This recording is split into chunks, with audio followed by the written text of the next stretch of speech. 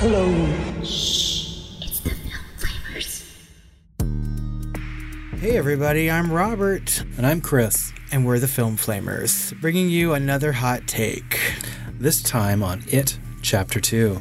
Chris and I were looking forward to the Chapter 2 of It after we saw the original a couple years ago. Yeah, I feel like of all the movies that we were looking forward to this year, this was probably right up there, like number one or something. Yeah. For the most anticipated. And you know what? It didn't really disappoint. No, it didn't. Not at all. I mean, I knew going into it... Well, Chris had to remind me, actually, to lower my expectations because I love the novel so much and I love the original miniseries a lot, and the first It was really good. And so when they were doing Chapter 2, I was like, oh, it's going to be great. I know it. I know it's going to be fantastic. And he was just like, remember, lower your expectations because if it's not perfect, then you're going to be disappointed. And he was right. I needed to just remind myself that it doesn't have to be perfect. They're two different individual movies. Well, the thing that I told myself is it's a problem in the book and it's a problem in the miniseries that came out with Tim Curry, which is the adult portion of the story isn't always as entertaining or edge of your seat or interesting as the one with the kids, because there's a whole nostalgia element to it. There's more of like a friendly, accessible audience thing going on with the kids versus adults. They've all got their own lives. They've all got their own problems that you may or may not care about, and they did actually a better job here than they did in the miniseries. I think it's the best that we've had as far as the adult portion of the story. And I thought they did a great job. I know, because in the miniseries, they sort of like weave the two stories together. A lot of the children's portion is shown in flashback. There was a shit ton of stuff with the kids that we hadn't seen before, which I did not expect. In fact, I thought with the flashbacks, like, this is really smart of them going back and forth and showing it and really grounding us in the story between these characters, because you were never, after a certain point, you were never confused of which adult was which kid, right? Which was really, really smart. But after a while, I flipped on my attitude about it because it just got so flashback heavy that I just wanted it to stop. I was okay with that aspect, and for those of you guys who are like, I don't know, living under a rock maybe, or just don't like going to the theater, It Chapter 2 was released at the start of September, like right after Labor Day weekend. You should have plenty of time to have seen it by now, so there's going to be some spoilers in this conversation, but it is really about a group of kids who sort of defeat this menacing clown or being that can like represent their fears, and they make a pact to join up again as adults or whenever the clown returns to Derry, Maine, where they're all from. And so of course it does. 27 years later, all these adults have to come back and sort of confront their childhoods, their fears, and the actual being that they had defeated all those years before. Little they didn't know it's just a boggart that escaped from Harry Potter's castle or whatever. What was that fucking plant that's a baby when it pops out? I thought the cast was amazing in this movie. If we're going to start with that, maybe. I thought they did a very good job. Most of them did a really good job in this movie. I thought Jessica Chastain was good, but I usually like her in everything that I see. The grown-up version of the fat kid was really impressive at first, but then he just was there to be looked at. That's all he was. My God, abs for days. I was like shocked. I was sitting there watching it, and it's supposed to be a pretty tense scene or whatever, and I'm just like, look at that fucking stomach.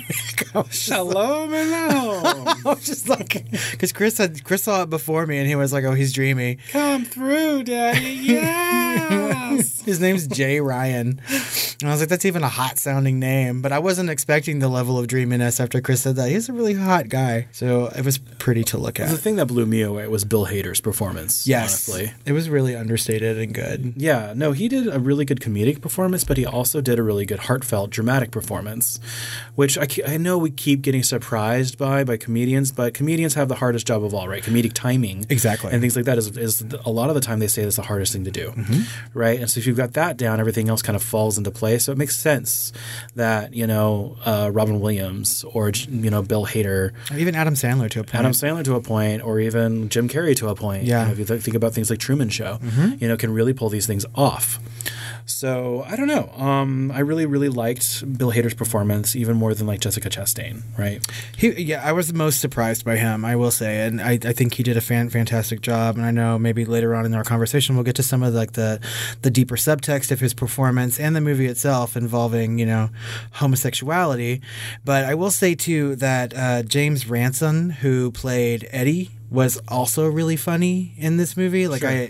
I that character, I don't remember that character being such a big deal in the miniseries, but in this movie, he was front and center a lot. He had really great like comedic timing. He was a lot of good one-liners were written for him and not for Bill Hader, I think, which is surprising. So, but I thought those two were really, really good. Who I thought wasn't quite so fantastic in it, Chapter 2, was James McAvoy. It just seemed like he really phoned a lot of the shit in, And does he have to? I mean, he makes these movies, big budget movies. I'm sure he gets big paychecks, so maybe he's just like, well, I'm just going to go do this one or whatever. But, I mean, he's supposed to be the emotional center of this story, and especially this part of the movie. And it just didn't really work for me, his performance. I thought it could have been a little bit better. I don't know if it was his performance. They just really didn't give him much to do or much time to really react the way that you would want him to react to things. Yeah, I guess so. A lot of it was kind of, and I feel like that was kind of the writing for his character. Mm-hmm. A lot of it was brushed out of the way to make room for the others, which I completely understand if you're not going to do a miniseries. But some things have to suffer, and that was one of the things that did. And another thing that suffered to me was, of course, it itself. And I think it was scarier in the original. That projector scene in the first movie was just awesomely done. Mm-hmm. So amazingly scary. I loved that scene. And a couple others too. I jumped several times in the first chapter, and I didn't find myself really scared at all watching this one. There was dread and creepiness in Chapter 2, but to me, not a lot of like hardcore scare, jumps, which I don't like manufactured jumps anyway, but not really a lot of, extended scary moments. Right. He goes into, the end. It's like you wonder how they're going to finish this. Are they going to go to that cosmic level where you see his true form or something? Mm-hmm. And no, they didn't. They had to keep it down to earth because that's what Chapter 1 kind of did, and allude to those other things that are in the book, that are alluded in the book and kind of sometimes described in the book. But when it takes its true form, which is like, spider-like in the book or whatever, it's just what they perceive, right? As a human, what they're only able to think is what reality is, right? This is what they can comprehend is a spider form. Right. Versus in this, he's literally taking the form of some big crabby like spider thing. And then how they defeat it seemed a little, I don't know, like a little hippie. I wanted a little bit more. I agree. I was like, is he really gone? And then the thing they did with the lights, like the, shining through like a filter. Like the deadlights or whatever. Or something didn't seem like that matched up really. I wasn't sure what they were trying to do with visual storytelling there. No matter what, I think so the end was a little messy. The ending of it is always going to be messy no matter how you film it, right? And that, unfortunately, has to do with the end of the novel. And there's just really no way around it unless you're going to change things completely. I will say that I like this ending better than the miniseries because it was the clown face on the crabby spider thing, right? So it could still talk, right? And so it's not just them trying to defeat something with no words. It can still, it's not like them trying to defeat something without any words. It can talk back to them and sort of explain its origin a little bit better and so on and so forth. And I like that it was an extended sequence of them defeating it, and they're all sort of broken up into different pairs or by themselves. And I mean, the movie itself is really just about continuing to grow up, or identifying as who you are as a human being, as an adult, right? Yeah, I loved seeing the protean nature of him as they kind of belittled him into something. It was like the Care Bear stare in a little way a bit. So I didn't really like that.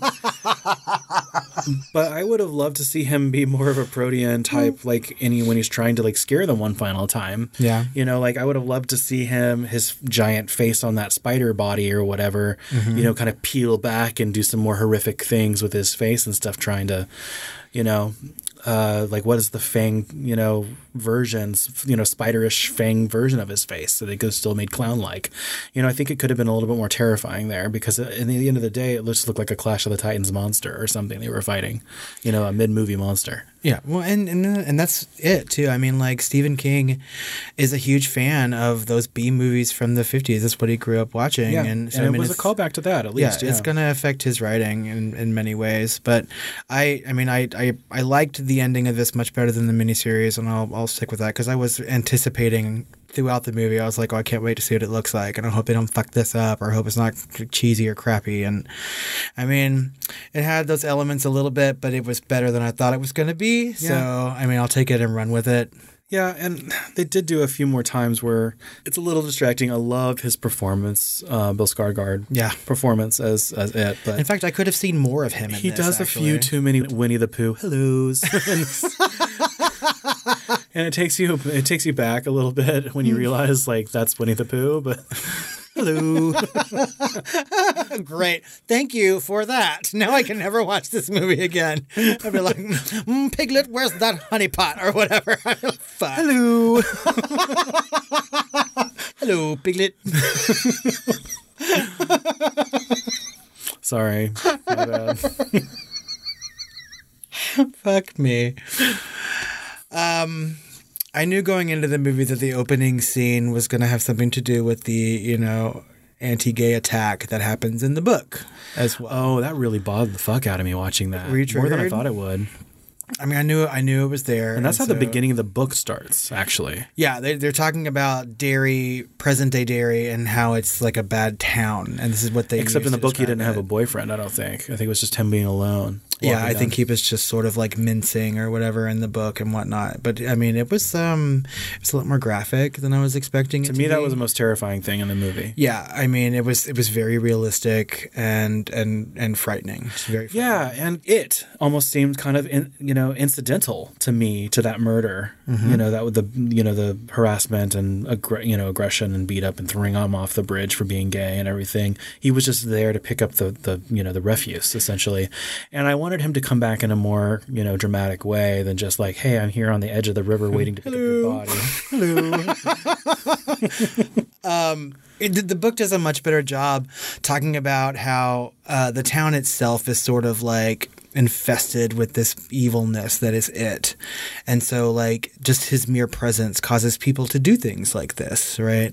That it could be a quaint, fun little town if, it wasn't there. And so the movie doesn't really explain that very well. It just seems like a whole bunch of rednecks like beating up on a gay guy. They explain the memory part of it, like people that leave the town lose their memories of it. Right. So it's like its own little bubble, self-protection, defense mechanism.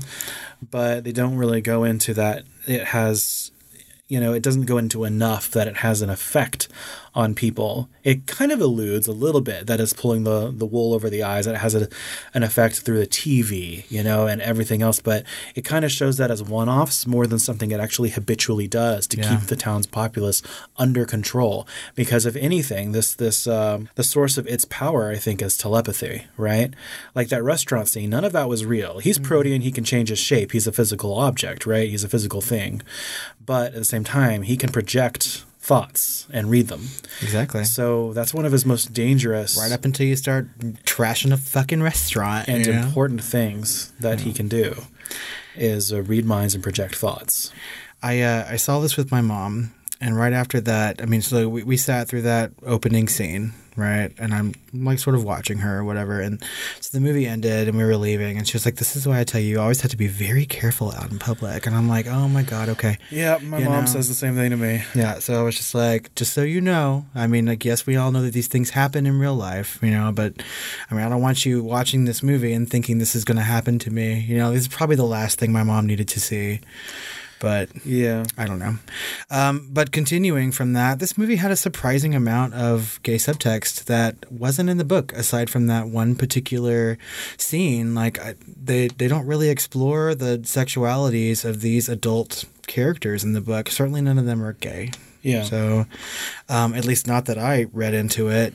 No. But I thought that Bill Hader's performance was great. I think they tackled that well. It's hard for someone to not be able to come out of the closet or for whatever reason. But what are you talking? You have no idea what I'm talking about? No. So Richie is supposed to be gay in that movie. He's coming to terms with his homosexuality all throughout that Bill Hader's movie. character? Yeah. No, I did not get that at all. That What he's are you totally talking in love with Eddie too. So he's carving that R plus whatever, and he doesn't finish it on that fence. And he goes back at the end of the movie and finishes carving the E for Eddie. And then there's that scene where he's playing the video game and he really is enjoying his time with that kid or whatever, and he feels a little maybe attraction to him. It's like the blossoming of homosexuality in a preteen kid, and then he gets totally attacked for being weird or whatever. By I his thought that kids. was just him like not being able to be a friend. Or Well, and then also remember when I he's didn't get sitting that at all. he's sitting in front of the Paul Bunyan statue, right? And the clown's floating by, and he was like, "You can never tell anyone your dirty little secret." I mean, like there was so much homosexuality in this movie. I didn't know that. It was outstanding to me. So I was just like, I didn't get it at all though. So it was subtle enough subtext that I didn't get it. I just thought the heart on the tree was like the girl and the guy. I forgot. it was the two of those guys. I'm bad with names, like it's medical. So I mean, I was just like, I thought that after that really brutal attack, right? And then Pennywise like commenting on his dirty secrets and things like that, I thought that ultimately it had a much better homosexual message. Like it took something that was really bad at the front and gave us something much more positive by the end of it. And I really, really appreciated that subtext. And I mean, God, I hope I'm not like reaching too much into this. So listeners, if you saw it too, please let me know that I'm not just making this shit up. You know what I mean? But I really just, I was just didn't like, catch it at all. Wow. I was like, he was a really good closeted character. And it was understated enough that it wasn't the whole focal point of the movie, but he had a good emotional arc with it. Even that little kid. I mean, there was just so much gay subtext, and I loved it. Just loved it. Weird. Okay. So, It Chapter 2, let's just say, which, if you had to, obviously, these are not, I would not call this one complete movie. I don't think I would sit down and watch It Chapter 1 and then just continue it at Chapter 2. To me, these were two very separate movies. They each had their own feelings and emotions, and just totally different to me. I think you could, if you wanted to watch them back to back. I mean, it would be. Which one did you like better, though? I have to say I had more fun in the first one. Yeah, I agree. But I'd say the second one is just as good for different reasons. Mm-hmm. But for me, I'd be more of a mood to watch the first one probably more often. Yeah, I have. I've seen that movie like a good 3 or 4 times at this point. I like it. And not to say this one is bad. It's a good movie. Did you feel the length was a detractor for you? Did it feel like a very long movie? No, Because it's what, almost 3 hours, Yeah, right? almost 3 hours. But I felt like it was well paced. Mm-hmm. I didn't realize it was that long after I came out. I was like, what? So that's good. That's always a good sign. I mean, I felt the same thing about Midsommar. It didn't feel like a very long movie to me, and that's good.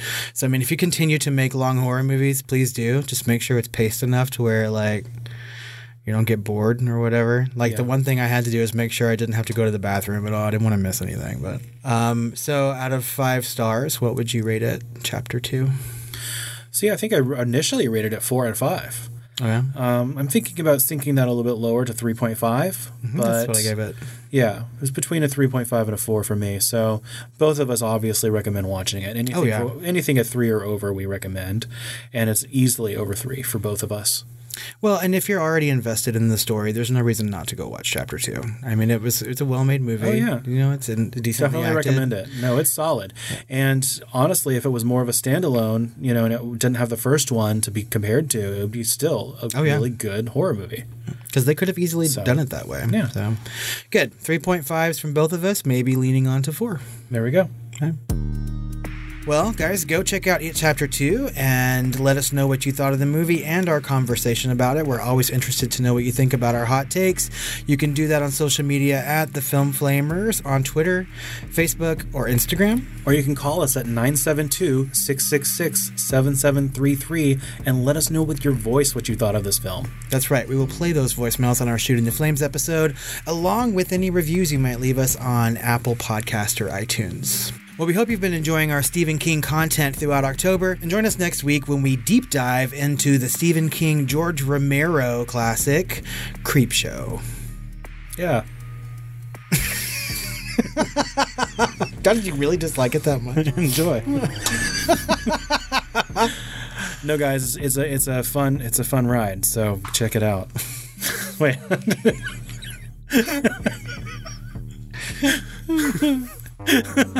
Not sure what to say to that. Yeah, guys, check it out. It's a fun ride. Creepshow is great. Where's my cake, Bedelia? Well, guys, until next week, Sweet dreams. Where's my cake, Bedelia? I don't know. Up your ass. As long as you can hold your breath. Up your ass. Shit. Fuck. Bye.